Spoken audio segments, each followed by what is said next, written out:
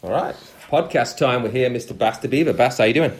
I'm right, Neil. Thanks for having me on here. No problem. Good catching up, and thanks for coming over to hang out. How you been? I've been all right. Kind of a crusade the last couple of weeks since I decided not to extend my contract with the federation. So I'm kind of here hanging out. Just having chill, seeing what's going on. Yeah. All right. Well, let's go back to the start because you got to. I think a lot of the new school people know you as Bass the Beaver, the coach, but the 80s and 90s guys obviously know you as a racer and want to talk more about that stuff. So let's go back to when you found BMX and where it all started. Oh, gee. I guess it all started in the early 80s, end of the 70s, actually. I had my first BMX bike from my mom and dad when I turned 11, which was in 79. Did my first race in 81. And the ball got rolling from there, I guess. And BMX is kind of, I think Holland and England was kind of the same time, right? It was kind of just starting and kind of taking off at the same time. How was BMX in Holland back then? Pre-83 Worlds, I know it was really starting to get big then, but those first couple of years you was into it, then it was just fast-growing sport, right? It was really fast-growing. And Garrett Does obviously had a big hand in that. He brought the sport back to Europe in the late 70s. But it picked up momentum really, really quick in the early 80s. At one point, I think we had 5,500 or 6,000 license holders, which for Holland is a lot for a small country. That developed really quick until it kind of plunged. Well, at the end, was it end of the 80s kind of? End of the 80s, yeah, probably same as you guys were all parallel to the UK. What was going on? I think, Yeah. But 83 was the first Worlds outside the US. IBMXF. Slagharen, we've all seen them footage. You was there racing. Can you remember much about? I know that I won in the junior class. That was, and that's when Worlds you'd have expert and junior. Yeah, per age group. Yeah, you had junior age group, and then you had the expert age group. And I was obviously in the junior one because I just started out. But I won that one. Yeah. Did you understand what it was, or was it? To me, back then it was just a race because I just started, riding BMX bikes or racing bikes. Yeah. And then there was this big race. And then you world champion. It was called Worlds, and at the end I was world champion. I'm like, oh, that's cool. And that's really the point where I really started to think of, hey, I can get into sports and make a living out of it, and trying to be the best as I can. Up until that point, it was just having fun riding my bike. So that Worlds, Clint Miller won 20-inch. Greg Hill, Andy Patterson, guys like that. Did you realize who they were? What the stars? Well, obviously in the lead up to that race, a lot of hype. So all these names came past by, and I'm like, all right, Greg Hill, and all the names you just named. Yeah. But once I was there at that race, and I saw these guys ride in a race, and I'm like, wow, that's impressive. Mind you, that the tracks back then was, were way, way different than they are right now. We had one jump per straightaway, so it was more of a power thing. It was a sprint of, 30 seconds. But those guys impressed me, really. Yeah, they did. Mm-hmm. A lot of the top amateurs from the US as well. They're like Hutch were there, GT guys.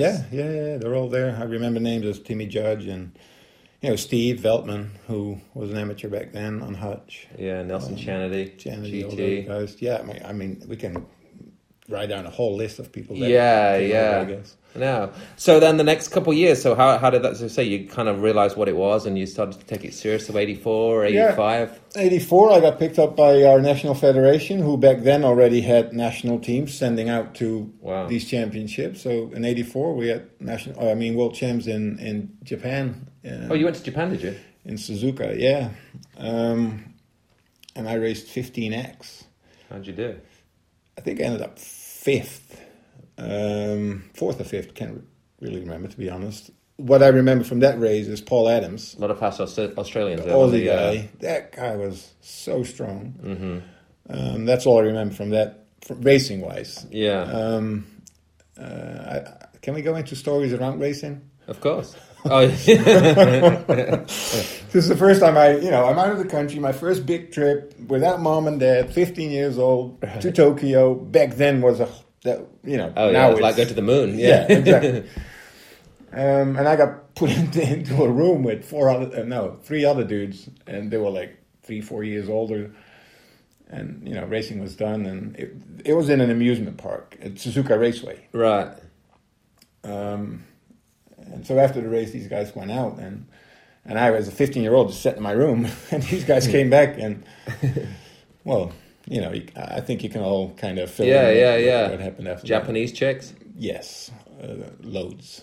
So that was a life lesson for me right there. Right, as a 15-year-old kid.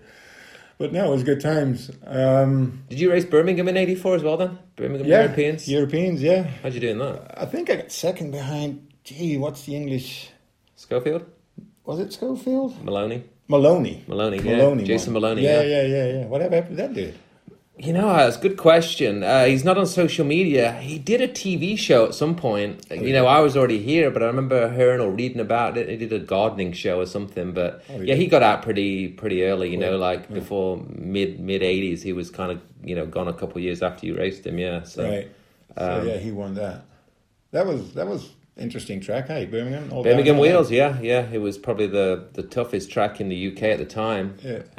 Alan Woods, actually, if you know Alan, did a podcast with him last year. He designed that. I think he might have built it as well. Oh, did he? But it was Birmingham Wheels, European track. And they had the Europeans in 84, so you probably... No, 83 and 84.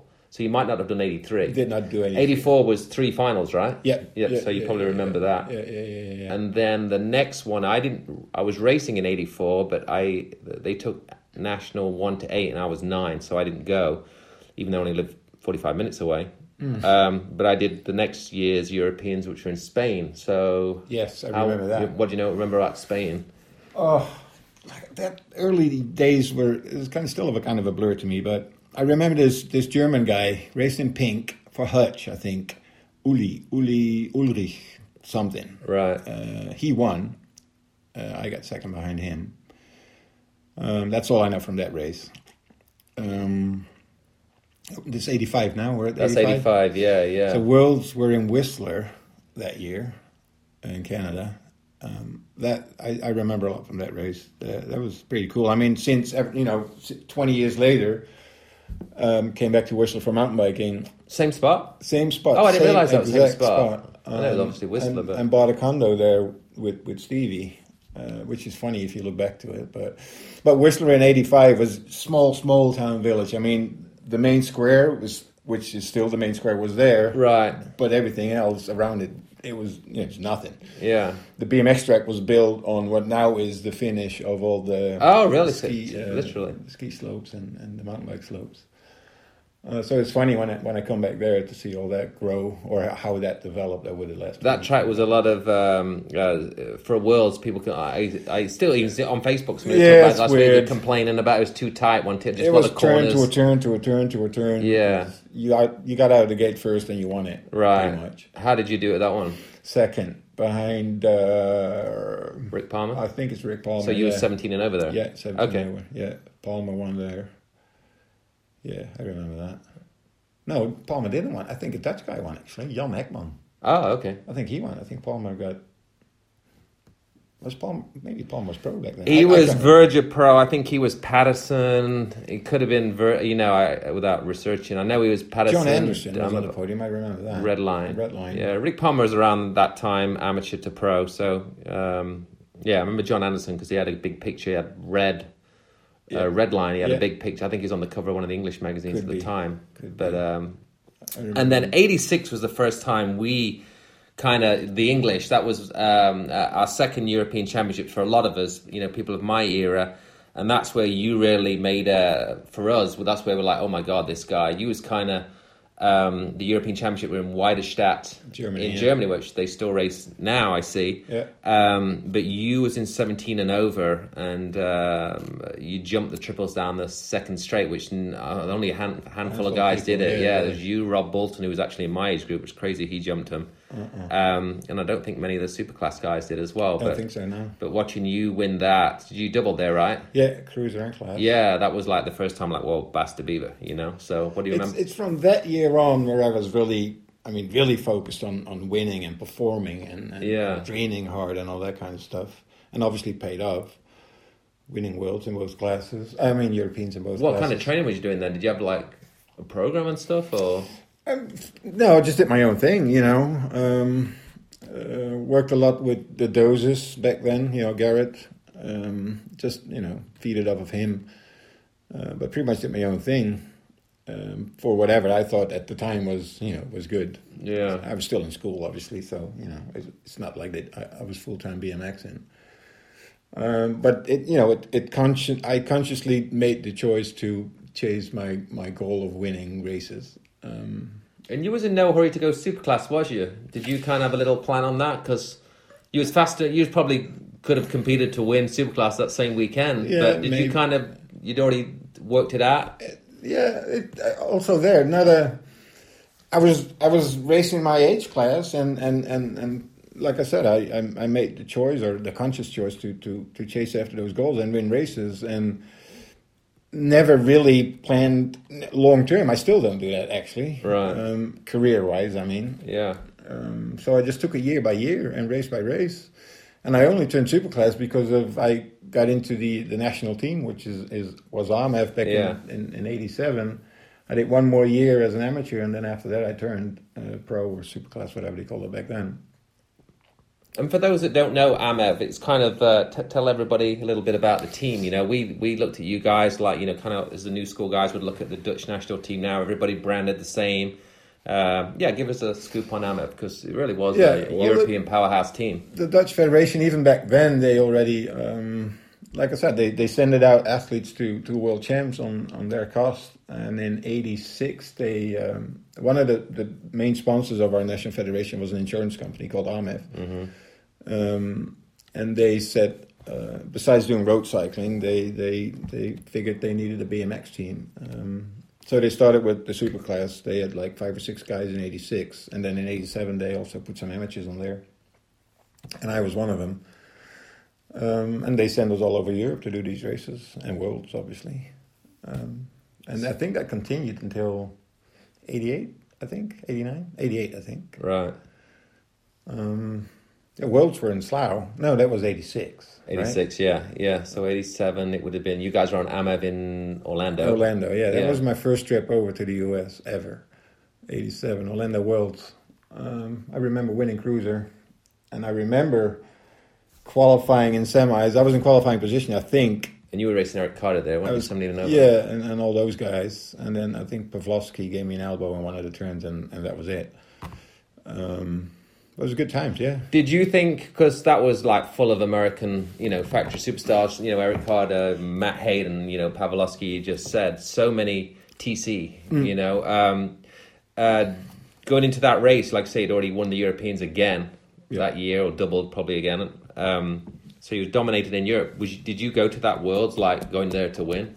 Yeah, but I didn't know my US competition because I'd never been there, and right. I wasn't like you, like a big magazine guy that I scrolled through all the magazines, like who's winning, who's doing what. Right, it was pretty I went to Orlando and I wanted to win that race. Yeah, both classes, and then I ran into all these American guys who were like, oh, these guys are pretty fast. Yeah.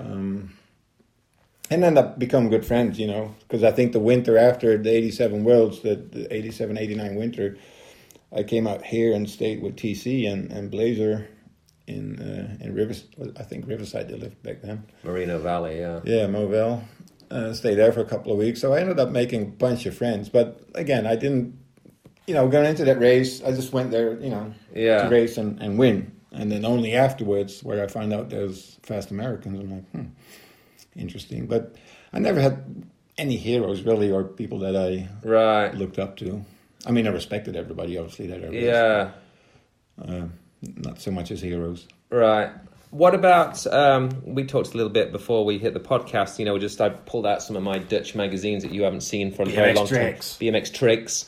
So I was flicking through there and we're just looking at some of the results. I mean, and I spent, from the mid-'80s onwards racing in Holland and, idolizing you guys and Wilco and Phil Hugendorn. Just so many fast Dutch riders and a lot that American friends didn't even know, but were just super fast. Why do you think, and you can go back into the amateurs, European Championships, just so many Dutch, every final full of Dutch, why do you think the Dutch were and are even now just so fast?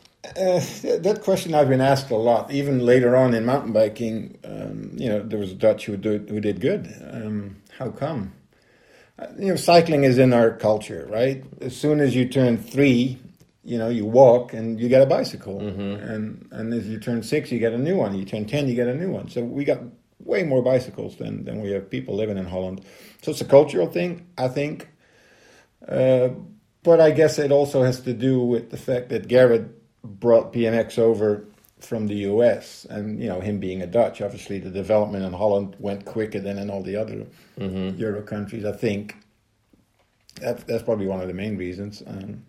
Besides the fact that obviously the Dutch are a strong breed of people. Just so, I mean, in 1987, I know you raced him a little bit. I became good friends with a guy called Mark Van Drill, who came second to Eric Carter in 86 in 15 Expert.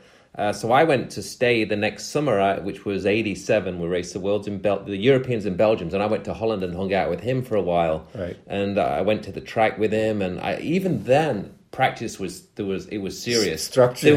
There was structured training. There was a coach. I don't know if the word was coach, but there was we did exercises first. Warmed up. We did laps around the perimeter, and then we did gate practice. We didn't really even do gate practice till later on in the 80s in England. Only if the gate was going or it was possible to do. It wasn't structured gate practice twice a week. And I remember there going to do gates, and I was just getting, I was ranked second in Europe in my age, but just getting smoked by people in Holland were just so fast down the first straight. And I knew the top guys were, but they were like regular people were as well, just seemed like you guys were really ahead. Out because I think there's only a few people who actually raced throughout Europe the whole year. The majority stayed home and just raced local. And then when you come to Holland and you're in between these locals, you'll notice that there's... And Mark, he was super fast down the first, like really bothered me, even though he was a year older than me, like, this guy is absolutely quick, destroying me, down the first straight, Him and 10 other people. I say, there was so many,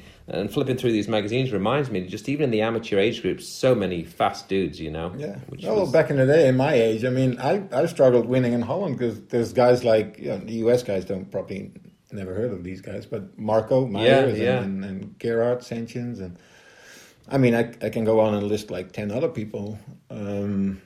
So having that strong competition really helped you guys. Helped us also, I think, internationally. Yeah. Well, let's talk, because then I say 88, you turned Superclass, and again, for the newer school people, Superclass is basically elite men, for Europe. All the best guys in Europe raced Superclass, and... it's funny, I turned in 89, even though I was quite a lot younger than you, because you kind of took your time, and I hopped in there quick as soon as I could. But tell us about your first couple of years Superclass, Eric Minosi, obviously the Dutch, Phil Hugendorf, Wilco. Tell us about those first couple years. That was an interesting switch. Because like I said, the choice of being the best that I could be was made a few years before that. So when I turned Superclass, I really found myself in between the people that that's the top of whatever you want to win in Superclass, right? Yeah. And then there's the French, who are always skillful and strong, and Minosi was back then one of the strongest and fastest guys. So skillful, by the way, like all the French. Yeah. And a few Brits with Tommy Lynch. And again, the Dutch competition, we had like 4, 5, 6 dudes that win any Worlds or any European race. Was an interesting year. Worlds were in Chile that year, in Santiago. I remember that. Kassler. David Kassler won 20-inch. I have no idea who won Cruiser, to be honest. Back then, guys and girls Cruiser was still a thing. I know it's not anything anymore. And you was a bit of the Cruiser king. We'll talk a bit about that moving forward. World's specialist on Cruiser. How many Worlds did you win on? 3. 3, okay. So you won 3. 90, 91, 92. And then I think you won a bunch, and then Christoph won a bunch, and then Stumpy won a bunch, and then Cruiser Cruiser fizzled out. You was definitely always up for the win on Cruiser. Minosi, now you guys had a bit of was it tension? We had a bit of a rivalry going back in the day. It's interesting. Even his dad. I mean, if we got ready for racing and go up to the hill, I remember, his dad coming up to me and said something in French. I had no idea what he said. Really? He was trying to piss me off. Or when I gave Eric an elbow at one of the races, his dad would come up to me, "Don't ever do that again." Right. And stuff like that. Yeah. But years later, I mean, we're friends now. We're good buddies. He's actually doing really well. He's doing good. He works for Oakley and he does well. But it's the same, Wilco, Groenendaal, same situation. We had way more rivalry going even than between me and Eric. Dude, there's stories I can tell about that. Again, and now we're Wilco, best buddies. But you and Wilco live near each other as well, right? But I tripped out on that. Like the two fastest dudes don't like each other, and they live like a couple of streets away. I was dating this girl back then, and she lived literally right across the street from Wilco, and I stayed more at my girl's house than I did at my parents'. So you'd see him? I'd see him, yeah. And there's so many stories there. I remember the one race in I think it was in Doetinchem. We had a race every year, European race, or pretty much every year. And again, big rivalry. I don't know if it was semis or quarters or finals even. I don't know. I come out of the first turn leading, and there's Dad is in the middle of the track. Wilco's dad? Wilco's dad, the middle of the track, trying to push or kick me off the track.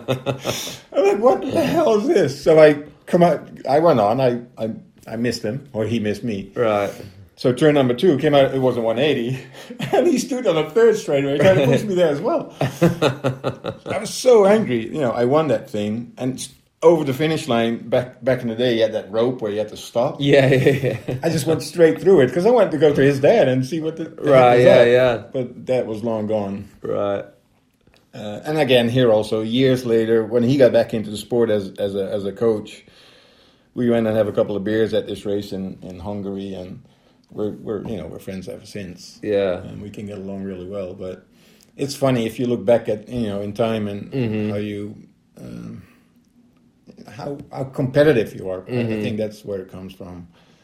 You just want to win, and he did too. Yeah, nothing. Yeah, both wanted the same thing. Yeah, it's good times. Yeah, so I mean, for the people that don't know Wilco and Groenendaal, I mean, I actually just found, it must have just got posted on YouTube, there was a European round from Switzerland, 91, so Wilco wins. I'll send you the link. I just found it a couple of days ago. Oh, really? Because I saw one too, that Wilco was leading. I think Wilco was leading.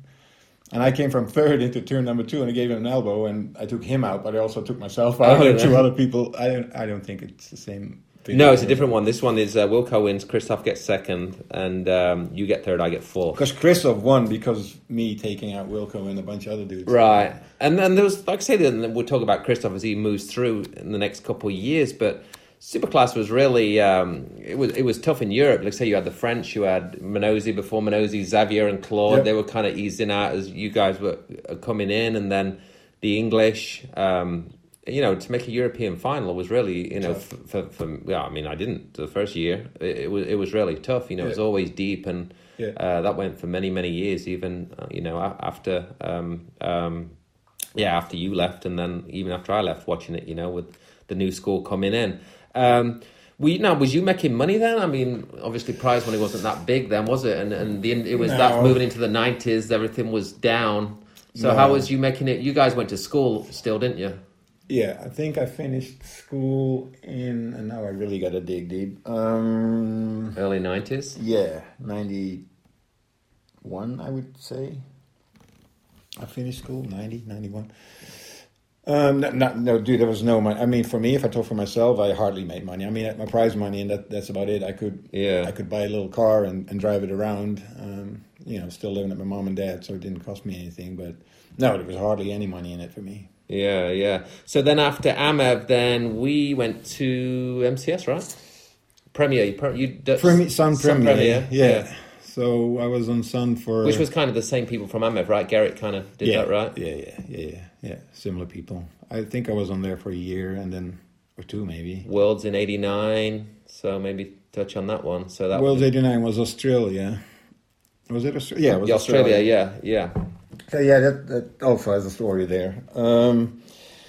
So you come against Kenny May, which was the top American amateur at the time. Back then. So I made both mains, 20-inch and cruiser. Cruiser main was up first. And May was it May leading or was me leading? I think you won. Yeah, I was leading, because I always mix this up. So I was leading until the last turn. And in the last turn, there was an American commissaire. And Kenny was tailing me. And got underneath me in the last turn. Tried to bump me, didn't work out. I crossed the line first. Right. And then there was a protest. And I apparently crossed some kind of line. And they put me back into last, or they switched Kenny and me. I think they switched us. So he went first, and I went second. And that's for the world title. It's not even for like. And that's for the world freaking title. And and if you look at the videos, he didn't even come close. Right. To yeah, I did look me. at it. Yeah. But anyway, so it was switched around. That really pissed me off. Did you guys have words, like you and Kenny? Yes, we did. A lot. For years to come. No, not for years to come, but for a while after. So every time I came to the US to race, and I raced him, there was always something going on between him and me. Because he was pretty outspoken and stuff. I didn't know much about him. I mean, I didn't know him. I read about him, and I knew he was definitely not like a quiet dude, was he? No, he spoke out. So for, I'd say, the year or the 2 years after, every time we met, there was something going on. Yeah. But also there, I think years later, I saw him again I was mountain biking already at the Sea Otter. He showed up. Mm-hmm. And it was fun. We just stood there and talked and laughed it off. And left it off. But no, good times there. And then the 20-inch final came around. And then Minosi won that one. You got second. And I got second by Minosi. I don't remember who got third, to be honest. Nico did. Oh, Nico got third. Okay. Yeah. So 2 seconds there. And that was on Sun Premier. And then in 90, I went on to MCS. Right. Worlds in France, right? Worlds in France, yeah. So you won Cruiser. I was on. We'll talk a bit. I guess this is where kind of Christoph came into the frame. Gerrit then went on to do MCS Europe team, which was just a star-studded team at the start. Yourself, new guy from France, Christophe Levesque, who nobody quite heard of until that year. Uwe Sturm from Germany. He was good. A bunch of Dutch guys. I wasn't on to start with. I got on. You got on later. During that year, basically, I saw Christoph at Slagara, and I was on Elf in England at the time. And I saw Christoph. That was the first time we saw Christoph. And I think he was 16 expert. He came from the back, and was all fascinated by him. And anyway, we'd all the English, we all was looking at his bike, I was convinced after that Slagara, and I got home, I was like, I need the same bike as that French dude. So I basically got back from Slagara, and I don't know, whatever I did then, probably wrote to Gerrit Doos and was like, can I be on this team? I'd love to be on MCS Europe. I don't, whatever it is, I just want to be on, I want that bike, same bike as, which was, I think it was the MCS Magnum or whatever it's called, Pro. I was 19 and a half top tube or something, and Fred Z-Bars. You got to ask Jeff DeVito, he knows. Yeah, Jeff DeVito will know. But anyway, I want the same bike as Levesque. So, and at the time, Gerrit said somebody had left the team, some older Dutch rider. So he said, yeah, there's a spot for you. So yeah, I got an MCS right after Slagara. Anyway, so obviously MCS Europe was a good team. Worlds in France. You won Cruiser past Frank Cheverton, right? Cheverton in the second to last turn. Yep. And then 20-inch Wilco, right? 20-inch Wilco. I think I ended up fourth. And there was actually pros at that rate. The Americans came out, so they had their own class. A couple of the French guys, Minosi, Xavier, and Claude hopped in pro with the French. But you stayed down in superclass with the rest of the Europeans, which, like I say, still a hard class. So yeah, I think it was Wilco won. Rob Bolton, another Dutch guy, got second, and then the following year was Brazil. Who won pro, by the way, in France? Which was Pistol Pete. Pistol Pete. Yep. It was like Pistol Pete. Minosi got second, and then you got Hayden. Hayden third. You keep impressing me, dude, with all these stats. I mean, it's just videos and magazines. Before the internet, that's all you would do: watch the videos over and over, and read magazines inside out. Well, that's what I did anyway. Yeah. Next year, Brazil. It was the second year of MCS. I think we went from the red gear to the pink gear. No, I think I was on Webco in Brazil already. Oh, okay. I think. No, we did Norway. So Brazil was after, was Norway. So it was Norway France was first, yes. Then the next year was Norway. So then Christoph turned Superclass. So tell us a little bit about the first year with Christoph, because that was a big matchup waiting to happen. You and Christoph and Wilco. Yeah, I was really looking forward to that. The kid can, like you said, you just described him perfectly. The guy came up through the ranks as a 14, 15, 16-year-old, moved up to Superclass or Elite or whatever, and started beating our asses. But you went back and forth. Like, I already accepted I can't beat this dude, so I'm happy to get a third or fourth. Right. But for you was probably like... we went back and forth. He won one weekend, I won the other, or Wilco won the other, and then I won again, and then Christoph won again. It was kind of like that, from what I remember. But you guys were always friends, weren't you? Yeah. Me and Christoph always get along. I mean, from the point he started to talk English, because I think... It took him a while, didn't it? Took him a bit. Hey. So Norway Worlds. Norway Worlds. You cut me off in the final. I did? Yeah. Nice one. I don't think you really cared about me. You were trying to get a Wilco. Exactly. So I won Cruiser again. And then 20-inch final came around. And here's where I really jacked up. Because I should have won that thing. Because I was in lane 2. Wilco was in 1. I think I was in 2. You was in 3. 3? Okay. And you was trying to get on Wilco. And I was on the inside, but I remember Christoph coming from 7 and 8. Yeah. And I was the only... I'm like, all right, Levesque's way on the outside. I don't have to worry about that guy. I got to worry about Wilco, my neighbor, on the inside. And so I did just that. And then here comes Christoph, hauling around the outside, just beating our asses through the first turn. And that was it. So he won that, and I got second. Yeah. And Wilco ended up third. But that was a good race, by the way. That was a really good race. Well organized, big crowd. I think so as well. The Eurosport... the show is on YouTube, and it was very even well produced and a good. It was the Norgies did really good on that one, I think. And again, another track that they still use now, right? Not on that spot, but in that town, Sandnes. Yeah. Oh, I thought it was the same spot. No. Oh, it's not. No. Oh, I always thought it was. No. And then we did Webco. So then Nico. Gerrit then split the teams. Gerrit started up GT Europe, and Nico started Webco. And Webco was you, me, again, a couple of Dutch guys. I think Nico did it, obviously, and a couple maybe Dutch guys. And then, so tell us a little bit about Webco. So Webco is, for those who don't know, is an old BMX brand. I think out of Florida, right? Yeah, same guys. Same kind of guys, yeah.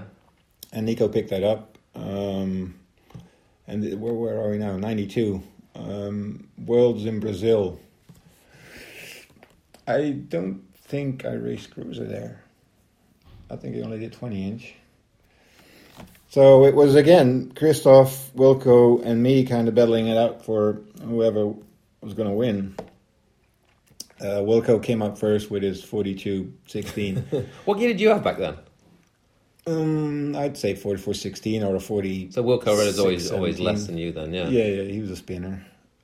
So he came up first, and it was kind of a weird first. Well, it was a 90-degree first turn, and then a 180 short straightaway, and then a 90 into a very long 1-2-4 straightaway. And I was catching up to Wilco. I was out a second behind him, and I guess he noticed. He felt it. So he kind of pushed me off the track just before the turn after that straightaway. And while you have to look this up, it's funny. While him pushing me off the track, I kind of ran straight back into him into that turn. And I remember this, I was contemplating, shall I hit him or shall I just let him go? And I was a sporty guy, just let it go. Right. So he won, and I think Christoph got second. But across the finish line, I was pissed beyond belief. I remember you telling me this. Obviously. And there was the Dutch team manager, and he saw the fire coming out of my eyes, and he knew why. And he's trying to stop me because they knew I was going after Wilco. And he said, Bas, just go, because it was in the stadium, right? Right. Just go straight, go out of the stadium and do whatever you need to do. So I remember driving out of that stadium, and the first thing I saw was a car, a VW, one of those old beat-up vans they had back then in Brazil. And I remember smashing the crap out of that car. You break your wrist in or something? Well, I didn't break it, but I hurt it really, really bad. But at least I got rid of my aggression. Yeah. But yeah, that really pissed me off. Yeah. So yeah, Wilco won.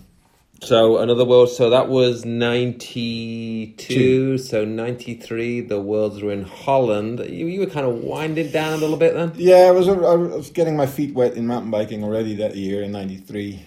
One of my buddies took me to the a Belgian downhill race. I never heard of it. A downhill race, what?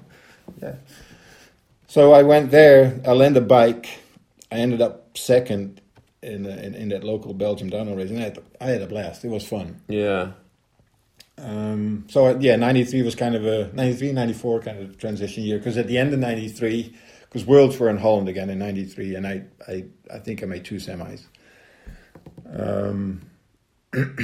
So I was already doing the mountain bike thing, because the winter, the end of 93, there was a big German indoor competition going on for mountain biking, and all the Americans like Cully and Lopes and EC, and they all got invited, Christoph even, to this series, which had a lot of money up for grabs, and I can't remember if it was Mikey or Lopes or whoever told me about this. So I called up the organization. I'm like, hey, is there still a spot open? I would like to give it a try for these 3 remaining events. And they said, yeah, sure, come out. So I came out. I don't remember winning any of these races, but I was up there and I made some cash. Well, theoretically, I made some cash because I think the organizer took some money and run at the end. I think he still owes a lot of money to a lot of people. That's long ago. But anyway, that got my feet wet into mountain biking. So 94, I decided to do some World Cups mountain biking, and still, did BMX, because I went to the Waterford Worlds in 94. Yeah, I shared a room with you. Me, you, and Jamie Staff shared a room. Yeah, shall we tell a couple of stories, or shall we leave it at that? I got the photos as well, somewhere. Oh, okay. good thing it's a podcast. That was a good trip, though, wasn't it? That was a really good trip. And we didn't even talk about, we can hit on that later, some of the University of BMX. Oh, yeah, we can talk about that stuff. But yeah, 94... You was kind of checking out, I could tell. I was checking, yeah. My head wasn't in BMX anymore. I was kind of over it. Not the sport, but, the parents whining and all that kind of stuff. And there was mountain biking, where there was no parents. It was just, your friends riding down. It was perfect for you, wasn't it? The timing was for you. Yeah. So I decided to give that a shot. So I told myself, I gave myself 2 years to see if that was something for me to chase after or not. So 94, with a little bit of help of a local bike shop, they gave me a bike and some travel money. I did 2 World Cups. First one was in south of France, and back then anyone could register for these downhill World Cups. You could then? Everybody could. So there was like 800-900 people registering for these races, and then you had a pre-qualifier on a Tuesday or on a Wednesday, where you had to make the top 200. Yeah. And then Thursday there was the qualifier, so those 200 were brought back to 50 or something, or 80, and then Sunday was the final with the 50 or the 80 guys who qualified. I couldn't make it into the top 200. Oh, really? Not even close. I'm like, damn, this is gonna be hold tough. On, I thought. But I stuck to it. That winter, 94, 95, I trained my butt off, because obviously it was different from BMX. Mm-hmm. And I remember coming here for a World Cup in Vermont, and I was on a podium. First World Cup. So I went from not being able to qualify for the top 200 to being on the podium. Who was you riding for? That local bike shop with some help from a big brand in Holland called Batavus. Yeah, okay. Who you went on to ride for, yeah. And they ended up, offering me a contract. But at that race, I still remember, because, I was doing BMX. I told you before, I was hardly making any money. I was happy. I traveled the world and rode my bike, and it was all good. And I remember podium there, and then all of a sudden, Oakley came up to me, hey, are you interested in a partnership? And was that Minosi as well? No, he wasn't involved back then. It was Pat Mack. Okay. And the Cannondales and the Scotts and the GTs and all tracks, all these big companies, and some of them came up to me, hey, what are you doing next year? And we got, So they were offering me money.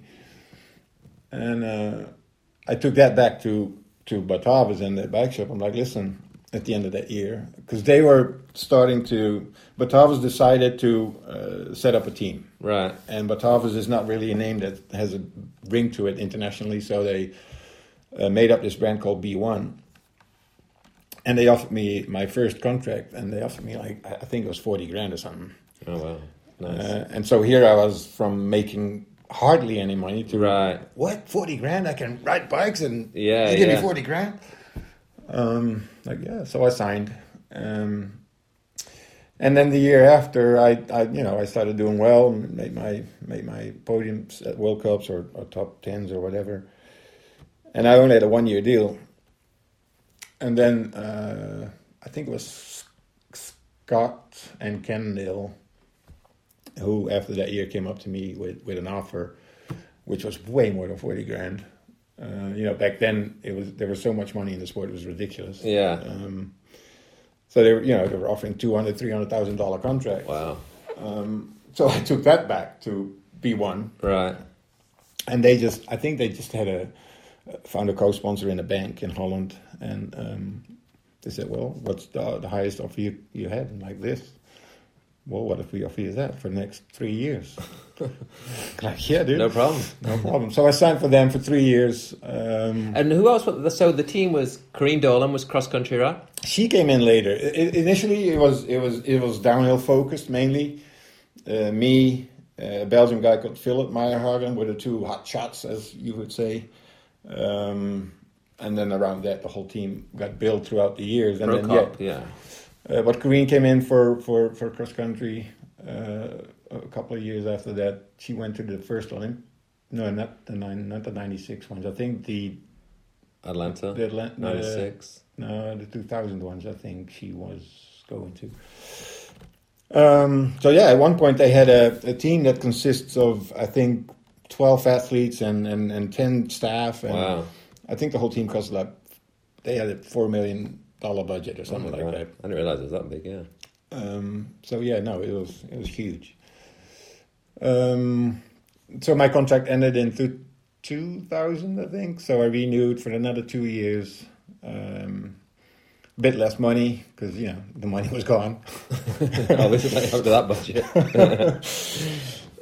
Those 2 years, and then signed again for another 2 for again less. But still happy, I still made a wonderful living. Yeah.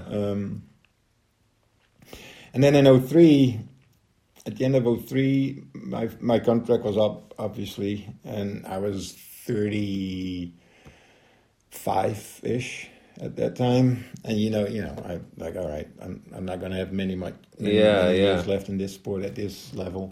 So the federation came along, and it was just announced that BMX had gotten a spot in the 2008 Olympics. Mm-hmm. So in 2003, they asked me if I wanted to, and this had nothing to do with BMX, but they asked me if I wanted to come in as a coach or trainer for track sprint. Mm-hmm. So I did that for 1 winter, and then they wanted to set up, some kind of structure for BMX, and they asked me if I wanted to do that. So I left track, and I went up and set up this structure for BMX. Yeah. That's 15 years ago. 15 years ago was it when you first started that? 2004, the year of the Worlds in Valkenswaard. That was the first official year, was it? Yeah. Oh wow, I didn't realize. Yeah, that's a long time. Yeah. And just tapping back on your mountain bike career, I mean, you won World Cup in downhill and in four cross because I was there when you won that one in towards the end. Yeah. France. Yeah. No, I did well. I can't complain. I mean, yeah. You won South Africa downhill, right? Won South Africa downhill World Cup. Made top fives. I mean, top five back then. It's weird for mountain biking against BMX because only top 3 on the podium. But in mountain biking, there's 5 guys on the podium. So I made a bunch of those top 5 finishes and top 10s. So I did World's podium, right? Okay. Did you get a World's? I got a bronze medal at Downhill Worlds in '96 in Cairns, Australia. So that was with Nico Palmer and you. Yeah, Nico won. Palmer was 0.15 behind Nico, and I was 0.18 behind Palms. So that was a close call. Yeah. But I remember that's pretty rad podium, though, that is. Yeah. That's like star-studded. And was that EC 4th or something, maybe, was he? I think, seem to remember EC was in the EC was 4th, and Mikey was in the top 10 also somewhere. Yeah. No, good times, because that was the first real result. I mean, the World Cup win in South Africa was the year after, so that was my first appearance making world's podium. Yeah, and you was around four-cross when that started, and you was, I kind of came and did a little bit of that when it was. Yeah, well, we had Cups. slalom the first in World Cups, and that kind of died. And someone came up with the idea to have 4 people race down a mountain on a pretty much BMX track. And then again, it was the guys you used to race back in the BMX, or right. EC and Mikey, and later Prokop came in, and Lopes was in there.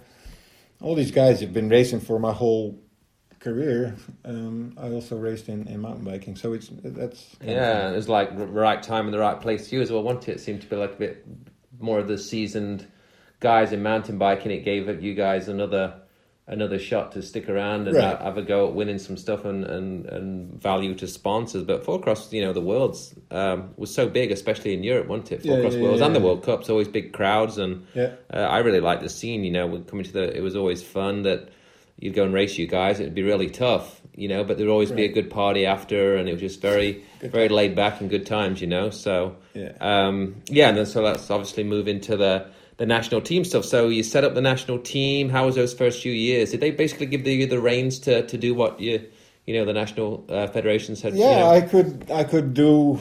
I mean, the budget obviously was very, very limited. It's not by far what it is now, but they gave us a chance to set up some kind of structure. Mm-hmm. And back then, again, nothing had changed from the time I was BMXing 20 years before that, because most of the top guys did 2 or 3 local club training sessions in the week, and they did their racing in the weekend, and they thought they were high performance athletes, right? Which was not the case, obviously. So, and you learned a lot about the training through the mountain bikes. Because I never had any really kind of trainer or guidance in BMX on how to train. Like I said, I did it on my own and with some little bit of help of Garrett and his knowledge about training. Mm-hmm. But no, the 10, 12 years I was in mountain biking, I really learned what high performance sports was all about. We had a coach in that team that I just described. So no, I learned a lot. So I tried to kind of copy paste that into BMX when I was, trying to get that structure going. And the first year, I remember, we went to Worlds, and, these guys had to wear their orange jersey, and then this guy wanted his sponsor on his jersey, and then that guy wanted his sponsor on his jersey, and he was on this bike, and what if my bike breaks I need, and this guy was on a different bike. It was nothing compared to the structured thing I had in mountain bike. I'm like, Jesus, this can go way different and way better than it is now. Right. So the year after, I got into my own network and set up some kind of team structure. Although it was a national team, it was an open structure, but I wanted everybody on the same sponsorship deal. I wanted everybody on the same bikes, blah, blah, blah. Yeah. Just to make it easier for everybody. Yeah. Which was kind of weird for BMX back then. Yes, it was, yes. Because I remember us showing up as a team in, I think it was Spain World Cup for the first time, the outdoor Spain one, not the indoor one, so the first one in Madrid in, what was it, 06, I think, if I remember right. And we were unloading the van, and I was putting all these 10 of these Redline road bikes in trainers, and then the athletes came in and all in the same gear, and then I remember the Americans, what the hell are these guys doing? Look at them, bunch of idiots. But I couldn't care less, because I thought that was the best for my athletes, for them to develop. I think DB, Derek Betcher, called you guys a bag of oranges. Could be. could well be. But again, I didn't care. I wanted to do it my own way, and at least I got my athletes on my side. They believed in what we were trying to do. Yeah. And my federation. And it's a funny thing that 10 years later, it's the number. Yeah. I mean, that's what we try to do with our team. We looked at what you was doing when we started the junior team a couple of years ago. It was to try and brand everybody the same, and it's very challenging coming from America, because you say everything you just said. Everyone's got their own thing, and people don't want to lose sponsors. And but that was always the gauge what we wanted to do. And you guys really set the bar over the last few years.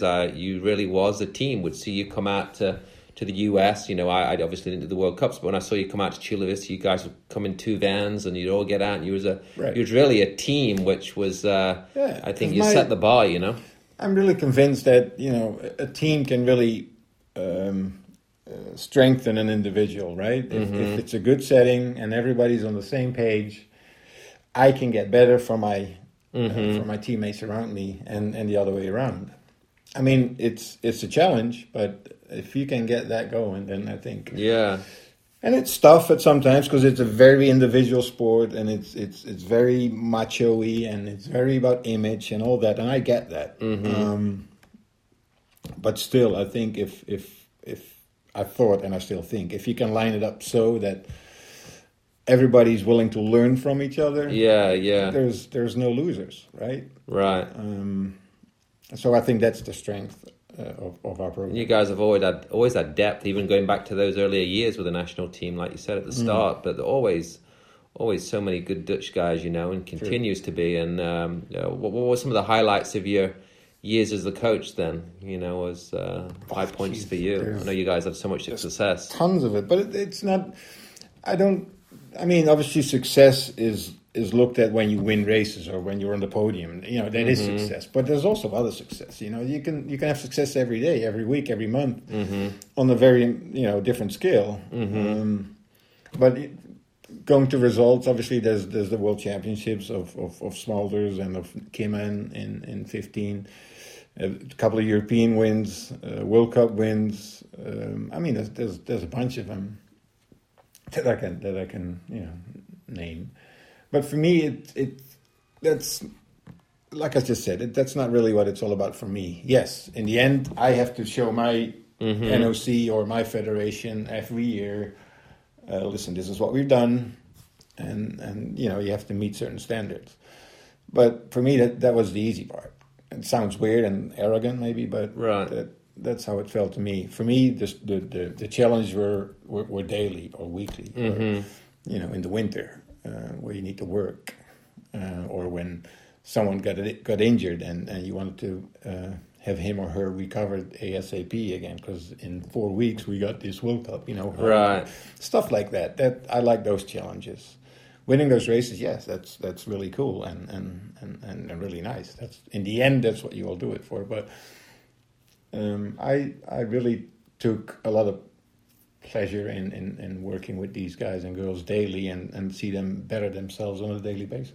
I've not really even asked you that, but just looking in, watching all their videos and following all those dudes on social media for the, you know, since you started, it seems like you knew how to mix that fun part. Them Dutch guys always seemed like, you guys were always, even back from when we looked at you guys in the 80s and 90s racing with you guys were always very serious, but you guys always had fun.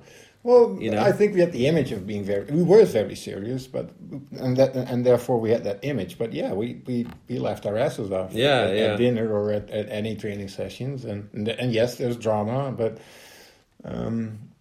that's normal life, right? It's kind of a mirror of normal life. High performance sports. You know, you cry one day and you laugh the next, and you win this weekend and you lose the week after, and it's those emotions.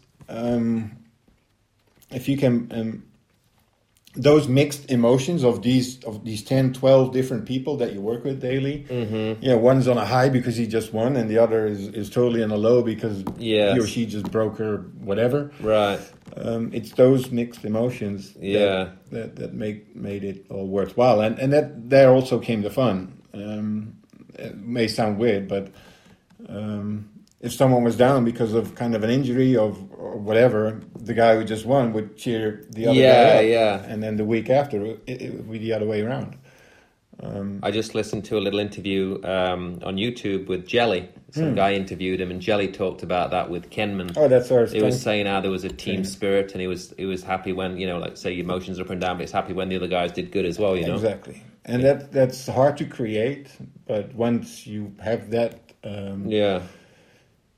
how do you say, as a kind of a standard, it makes things way easier. I always, again, I haven't been on the World Cup circuit for many years, but when I have been to World Championship stuff, I always like to watch the coaches, and I like to, you know, I like to see how you guys. I just like, just as a fan, I like to watch how riders deal with pressure and behind the gate of the Worlds. And I always saw you as a coach, and I've said it to numerous people and talked about it on the podcast. You didn't seem like you was in their face or you was bugging them behind. You always seemed like you was standing back, and a few of them would come over to you, and it seemed like that's the way you approach coaching, right? Yeah, that's me. It's not about me. It's not about the coach. It's about the athlete, and he or she needs to be at their best at that one point or whatever it is in per year. And I think it doesn't help that athlete if I'm in their face as soon as they walk on the hill and then try to talk and blah, blah, blah. Yeah. That's not my... I never see you do that, no. No. I think Evo if they needed something, they come up to me. Right. And obviously, in the days before, you talk and try to... a tactic or whatever. But at the race itself, at that moment where you have to perform, I step back. I saw that with Evo and with Allier as well. You know, you see some of the, I don't know if the word's new school of coaches, but you see some of them, you can see like they're stressing them out before they even start. Well, you know? It's also an individual thing, right? Because one athlete really likes his or her hand to be held all the way up to the hill and once they're in the gate. And there are coaches who are like that, and are really in someone's face and telling them till the last minute, this is what you need to do. But those athletes probably want that, and they probably thrive the most by being coached that way. Mm-hmm. But I'm not a coach like that. No, I never saw that. So if I have people in the 15 years that I've done this, it also needs to be a match, right? It's not about just picking the guy or the girl with the most potential and, come into our program and you're going to start winning races. It's not like that. Right. You can do your best and see what he or she can, in the end, can be, potential-wise. But it could also be that, like, after 6 months, luckily I have not had that in my in those 15 years, but...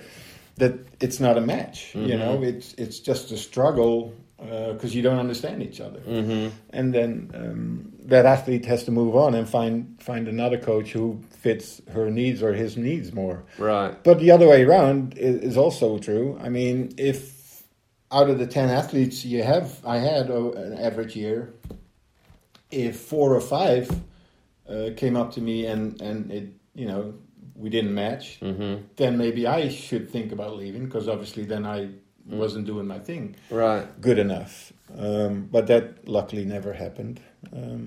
You guys always believed in, again, following the guys that are always, and we'll touch on them in a second, that Kimmin, seems like you guys always raced, gone to different, you know, come to the US, I saw you in South Africa, I think, one year, you'd always at European rounds, you'd come and do some nationals in the US. It was all about keeping them race ready, right? Yeah, well, in the end, that's what it's all about, right? Yeah. And every year you kind of do an evaluation of how the past year was. And then I think 2 years ago, the majority of the athletes came up to me and said, hey, we would like to give it a try to race the whole US circuit and see if we can, you know, gain something there or win or get that title or whatever the goal was. So we did that, we tried it 2 years ago. But unluckily, a few of those who wanted to chase that AVA title got hurt early on in the season, and they had to miss a couple of races, so it wasn't worthwhile to do the whole series.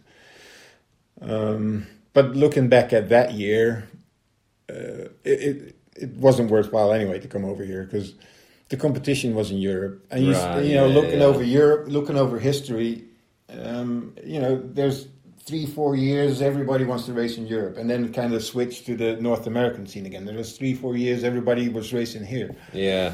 But, you know, 3 years ago, the competition was in Europe, and those couple of races we did here, race here, were small. I mean, the gate was filled with orange. Yeah, with Nashville, with a couple Americans. You guys were in Nashville; they want a bit of glass almost. No, exactly. So, looking back at that year, I mean, we learned, but I think we were better off racing in Europe. Yeah.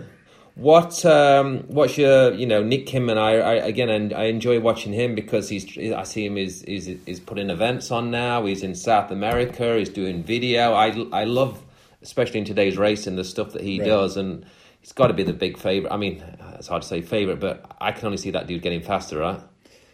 Yeah. No, he is. But that, I mean, Nick is a character. I mean, they're all characters, but It looks like he's really having fun, though, isn't he? yeah, and he likes this film, and that's where he gets some of his energy from. It would not work for him to just have that steady. Although it's at the base you have to have a steady, Yeah. kind of a training regime on a daily basis, Right. But he also needs to be able to focus on other stuff because it'll probably drive him crazy if it's only with BMX. Yeah. No, I think it's a breath of fresh air, especially in today's landscape with pro elite riders. Right. That he's actually doing it all, and then obviously it looks like he's having fun, and results in winning as well. So and that all, and if he's having fun, and if he at that moment is the guy to beat, that also rubs off on the rest of the team, right? Yeah. So it's always finding that balance. If you work with more than one athlete, I mean, if it's 1-on-1, all these individual coaches that are out there and work 1-on-1, that's a different dynamic from me working with 10, 12 athletes on a daily basis. So if one or two in that group are having a good time and winning races, that rubs off. It rubs off. How would you, as a coach, try and treat everybody the same, or how would it work? Like race training wise, weekend? I'm the guy. I mean, we're all doing BMX. So in the basics, I think we should all do the same. Right. But then if you set your goals, fine-tuning, you do that on an individual basis. Right. And that's what you fine-tune for that individual athlete. But in general, we're all doing BMX. And we're all doing that 35-second sprint, and it's all the same jumps and turns. So in the basics, I think we should do the same thing. It's just the coaching towards the goals. That's why you do things individually. Yeah. Then Jelly coming second in Rio. How was that for you? The whole experience of that was a really emotional one. Because Jelly, obviously, the year before had a really hard crash in Chula. Yeah. Which the second straight, wasn't it? Yeah, which put him in a coma for a couple of days. And that was just before the London Olympics. Right. But he went to the London Olympics, but obviously he wasn't ready. Yeah, no, not ready by far. But if you know Jelly, he's going to come back strong because his goal always was, performing at the Olympics, and whether it was a medal or a final, you can't tell. But he wants to perform. So, although beforehand no one really saw him as a medal favorite in Rio, because that year he was, kind of up and down. Yeah. But we knew that once he was there, he's the type of guy that can, switch up 2 notches when he has to perform. And it seems like he's cutting corners in practice or in training sessions, but he's not. That's who he is. He's a racer. He races. Exactly. So come Rio, and having gone through the London experience with him and the drama around it. And then I think he also broke his collarbone the winter before. No, the same year as the Olympics in Rock Hill. No, that was then him finishing up with a silver medal. That was a really emotional one. That was a good one. That was a great lap. Yeah. If you go back and watch the way he comes through. Yeah, coming from 6th to 5th to 4th to And how's he doing anyway since his injury? I've been keeping up to date with him on social media, and like I said, I just watched that little interview. It seems like he's in good spirit. He is.